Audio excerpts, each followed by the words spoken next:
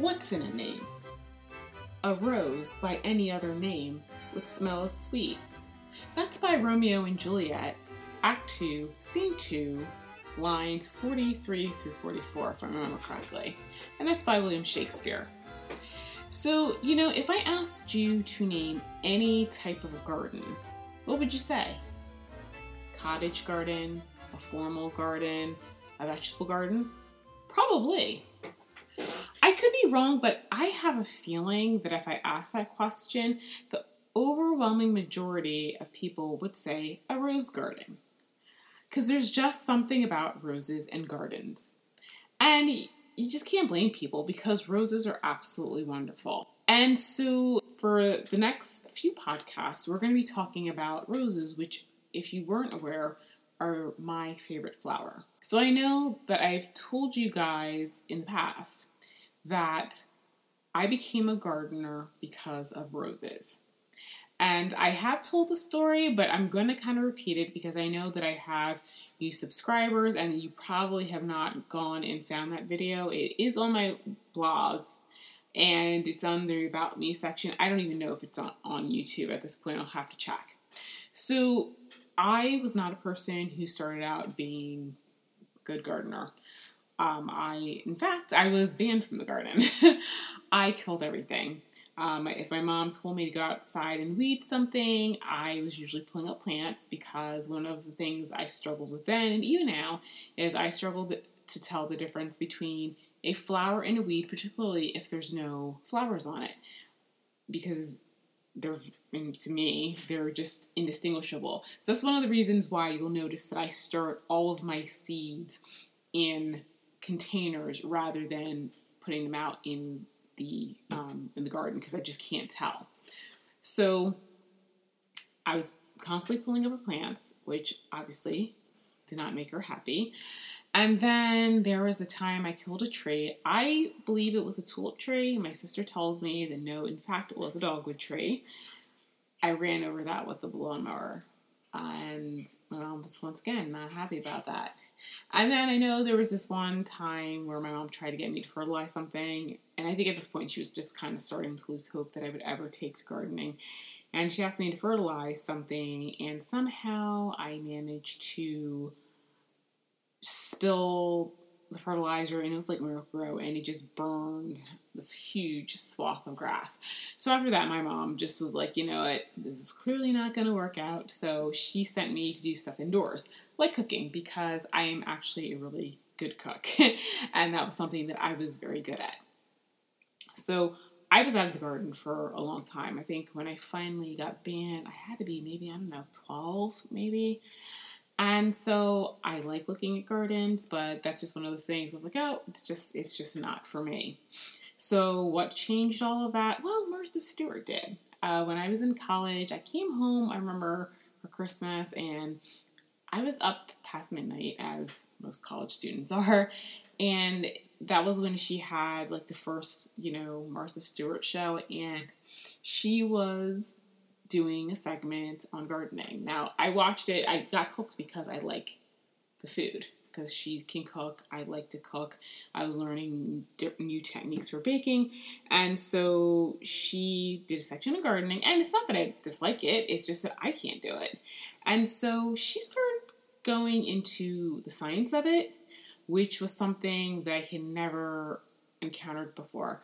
My mom and even my sister tend to be more, I would say, more intuitive gardeners. They just kind of, I don't know, it just works. I'm not like that at all.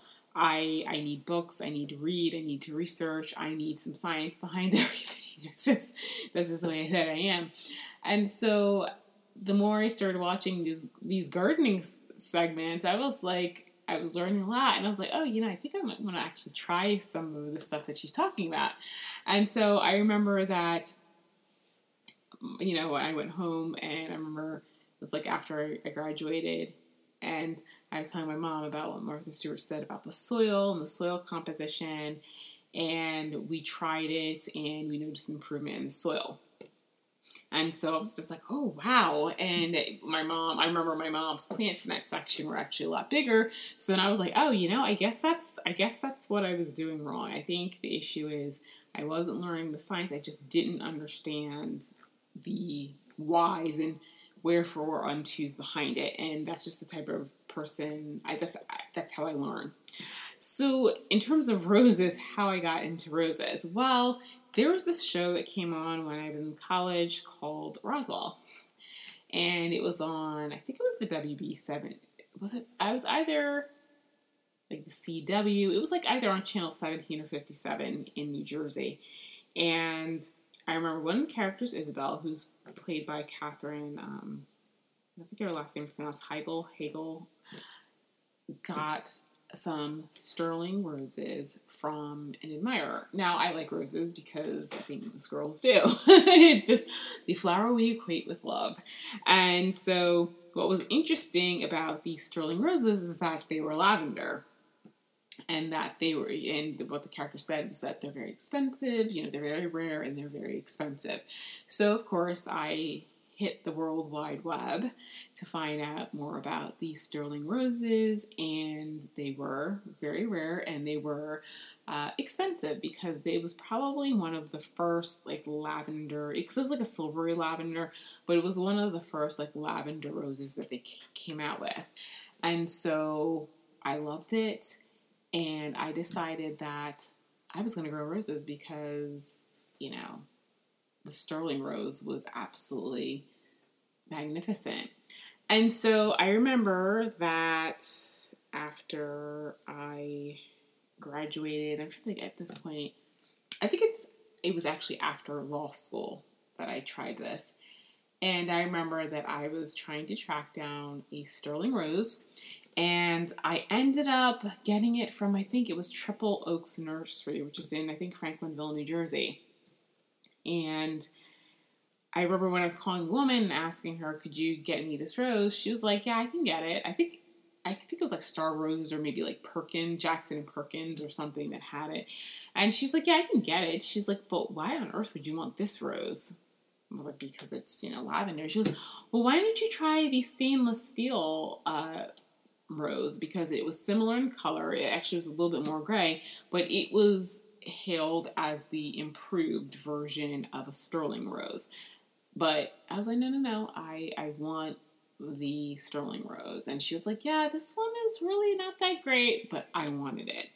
And, that should have been my first clue that I was getting in, way over my head. But I purchased it, and, I read books on, not books, but did a lot of research online with respect to growing roses. I even went to some of the seminars hosted by the West Jersey Rose Society on roses. And, actually for the first summer, for the first couple months, I actually did pretty good. It bloomed. I was making sure I deadheaded it. I was giving it fertilizer. And for a little bit, it was actually doing quite well. But then, of course, my climate hit it. And so I mentioned this more than once, but I live in New Jersey, Southern Jersey, Burlington County, and I'm in Zone 7A. And so one of the things about Southern Jersey, and actually I think in New Jersey in general, is that we have humid summers, and I mean humid. As a matter of fact, I have a moisture, a humidity reader inside of my house. I got it because I have a wood-burning stove, so I do have to turn my my humidifier on just because wood-burning stove really makes the air dry. But, during the summer, I was just curious, and quite frankly, this summer was not as humid as it usually gets. And the humidity inside my house was 70%. And like I said, that's not how humid it usually is. It's usually more than that. And so when you have a lot of humidity and you get rain, especially if you're doing overhead watering, which actually now to think about it, I really wasn't doing that too much. It wasn't so much overhead watering, but you have that kind of humidity, that's a perfect recipe for black spot. Black spot only needs 6 hours. That's all it takes for a rose to get black spot is 6 hours. And I don't think I was doing the fungicide thing. I think I was just doing fertilizer. I don't think I realized you needed to do the fungicide as well at that time. And so, like, a lot of roses, when they get black spot, it's like game over here. There's a specific type of rose that actually does well, and we're going to talk about that in another podcast. But for the most part, like a lot of like hybrid teas and that sort of thing, even floribundas, they get black spot and they're pretty much goners. And so that rose did not last. And I didn't let that stop me. I went out and got another rose. It was not sterling. It was something else. But it was probably a good, I would say, 4 or maybe 5 years before I got a rose to survive a winter. And it got to the point, I think by like year 4 or 5, that I was ready to give up. I was just like, the rose thing is just not working out. I had started getting into other plants like the Asiatic lily, and I was having good success with that. And I just felt like, roses are just not one of those things that I'm going to be able to grow. Or if I get it, it's just going to be for me. I was like, I'll just get the bare roots. And I said, just for me, it's just going to be like, an annual. So like every year I'm going to have to replace that. Because I know I got like the Pinata Rose one year. And I think I had a Cinco de Mayo.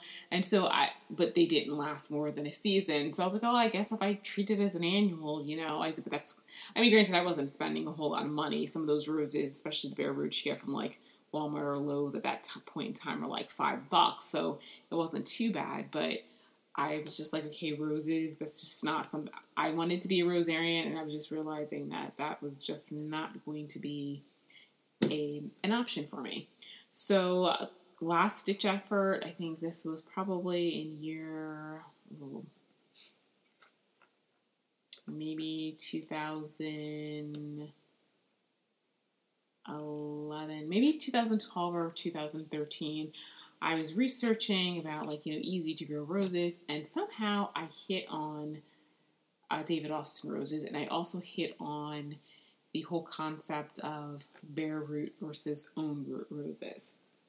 And so what I started realizing was that, most of the time when you're going into the store or any local garden center, most roses are their bare root. They are grafted roses, which is why you'll hear people talk about bud union.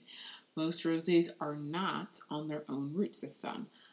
There's any number of reasons for that. A lot of it is just breeding. We're going to go into the history of roses in the next episode, so you'll see how roses have changed over time.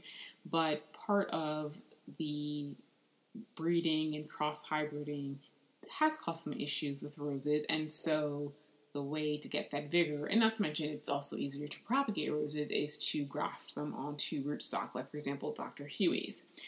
And so one of the things that I was finding out is that if you get a rose that's on its own root system, it's a much better plant, it's a stronger plant, and the nice thing is that if you get a bad winter and it dies down to the ground, as long as the roots are alive, it will send up new shoots during the spring.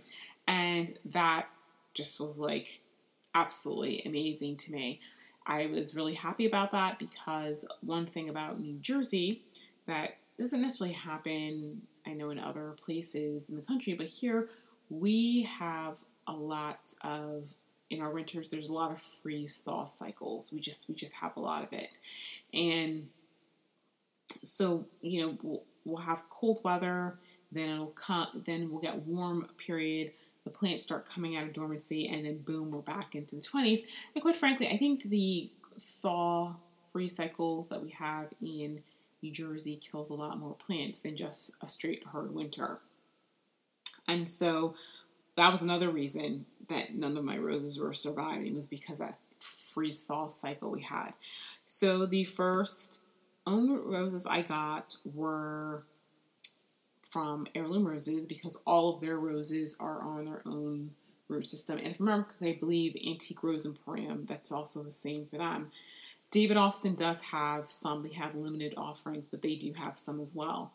And so the first two roses I got two Wild Eve roses, and then I got two Jude the Obscure, and I loved them. They did very well.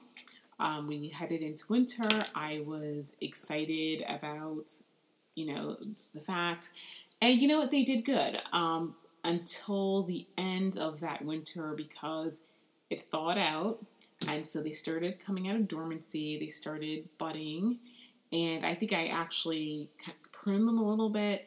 And I was like, okay, good. They actually survived. And I kid you not, within the next couple weeks, we got a major, ice and snowstorm. And that killed all of the bushes that I had. And I didn't give up because, you know what? If it hadn't been for that, the roses would have survived because they were. As a matter of fact, they were starting to come out of dormancy, so it was a late storm that killed them. But I got some more roses. I got, I think the next year I got Molyneux. I got Lamarck, which is a noisette. And I think that year I may have realized that Flagg's Garden Center Mount and Morristown sold David Austin. Those are, of course, were grafted, but I did get some and put them in pots. And so Lamarck did not survive. It got transplant shock, and quite frankly, I did not know how to deal with transplant shock at that point.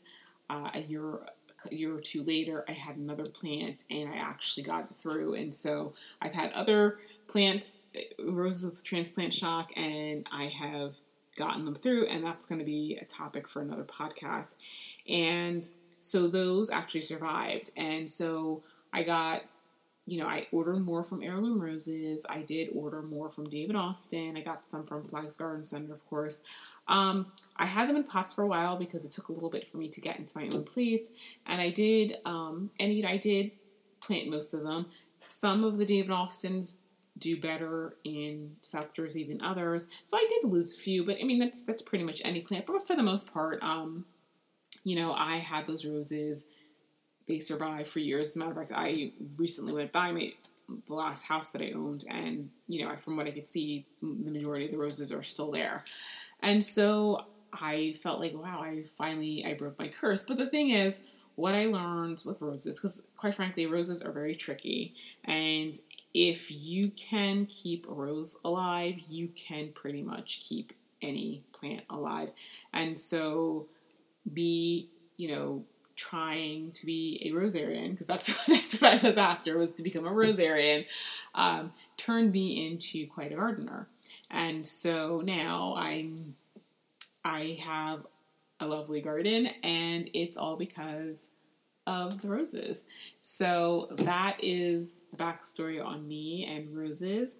And so for the next few episodes of the podcast, first off, we're going to go over the history of roses, and then we're going to talk about the different types of roses that there are, and then we're going to go into things like pruning, some diseases, and other insect issues.